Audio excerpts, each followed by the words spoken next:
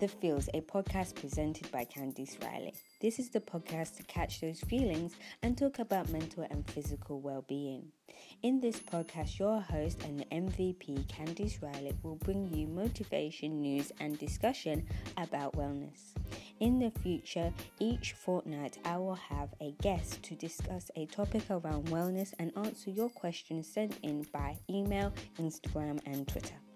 Follow me on Twitter and Instagram at Candice Riley, spelled KANNDISSRILEY, and share this podcast with a friend to give them a little motivation for their day. Good morning. How are you doing? I'm well, thanks for asking.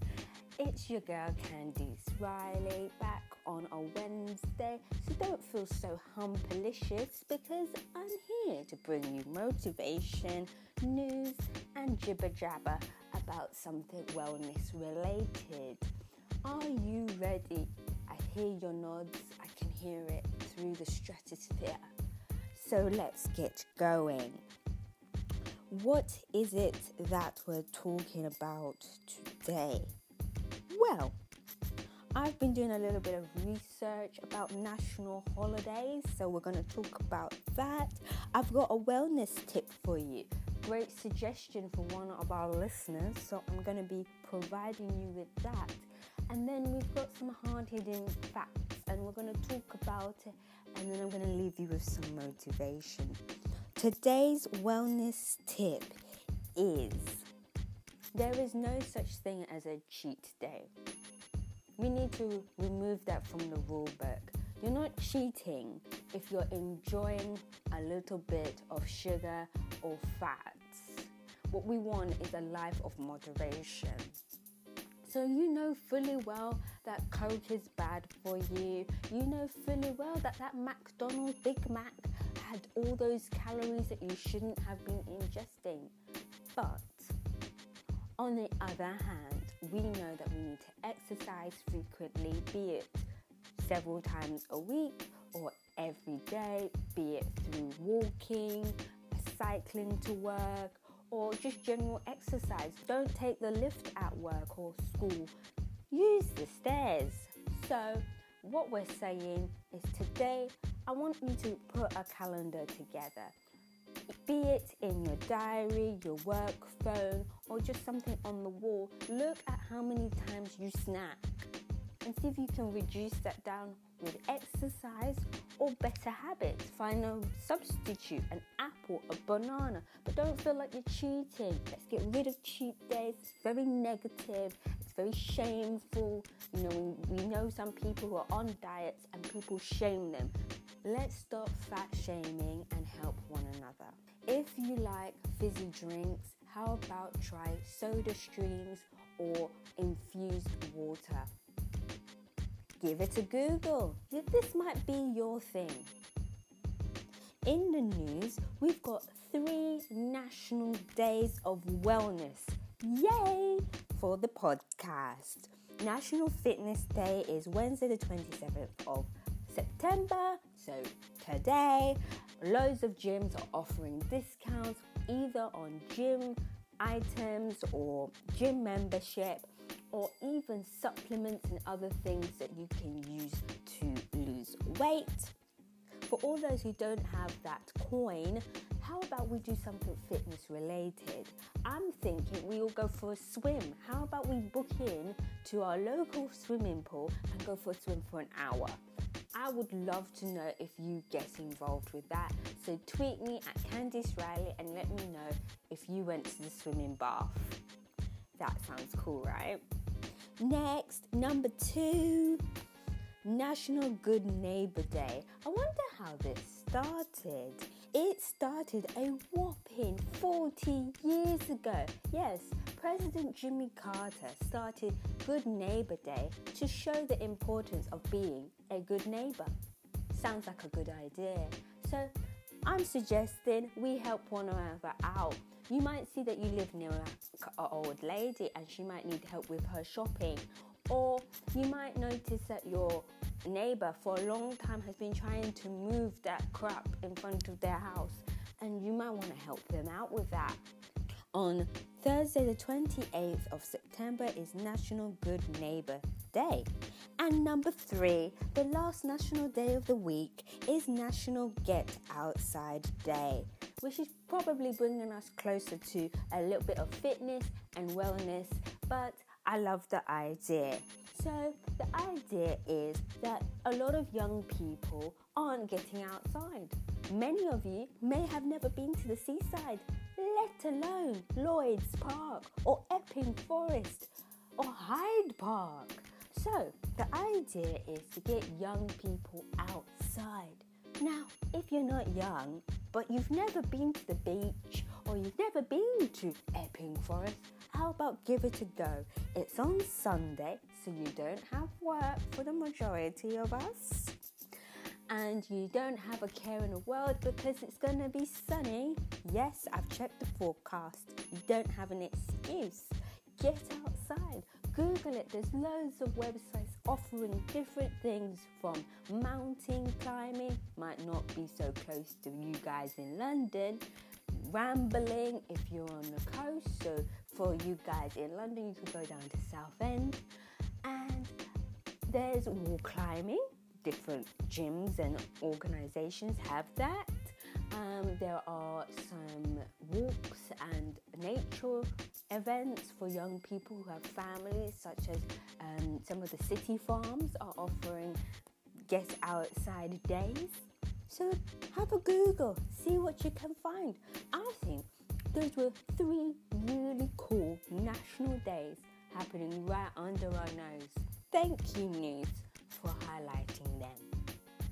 Our message today is, when is it too much? The topic from our question is the scary figures around child obesity. Almost 60% more children in their last year of primary school are classified as severely obese. Figures of 2017. That was shocking for me. Personally, you might not see the obesity on a regular basis when you're walking your child to school or when they step out of the car.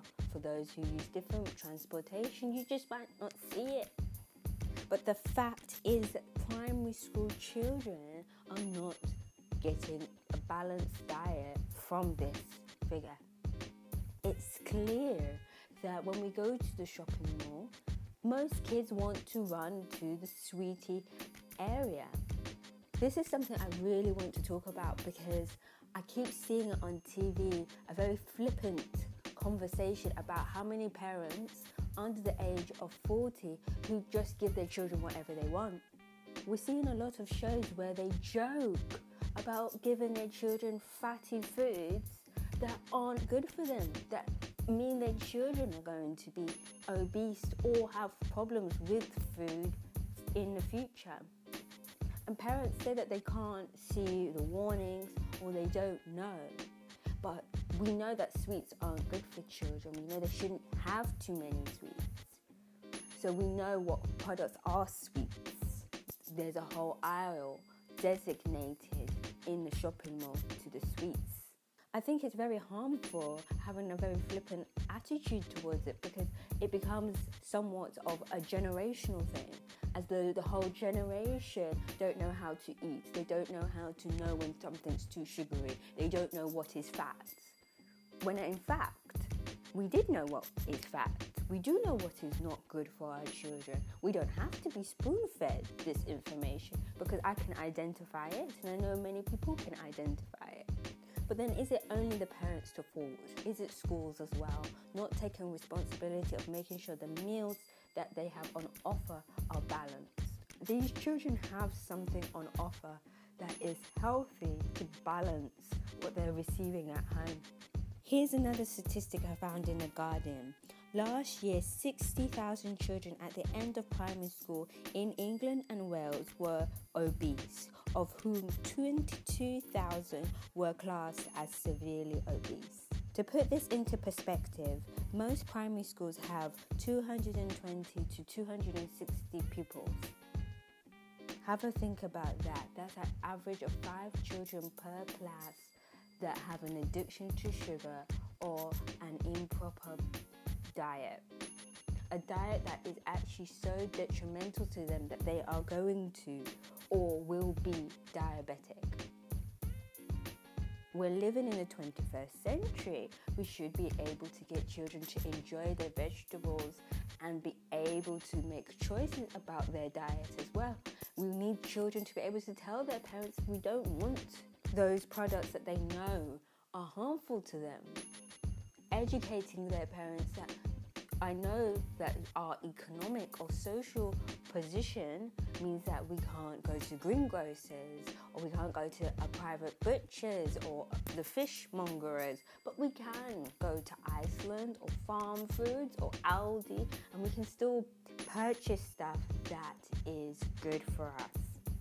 Getting your child into the habit where they can vocally say, I want to consume things that are healthy for me, not bad for me. Getting children to the point where it is installed in their mind subconsciously that they're not going to feast on things that are bad for them, but rather have them as treats, not as daily consumption. If this is something that really worries you, because the statistics worry me, I feel like there needs to be more conversation about what's going into our children's stomachs. Let me know what you think. Send an email to CandiceRiley@outlook.com. That's KANNDISRRLEY@outlook.com. I really will look forward to receiving what you think is happening with the children's diets in this country, because those figures are astonishing. I didn't know we had such a problem when it comes to feeding our children in this country. Here's a little roundup of what I've learned today. I've learned that there's literally so many national days. Every day of the week there's a different national day, and I'm going to start looking out for those because they look really interesting.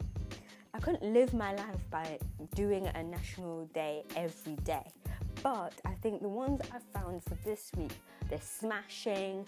I've got some discounts, so I'm going to look at those. I think the Get Outside Day is really nice, family and oriented idea.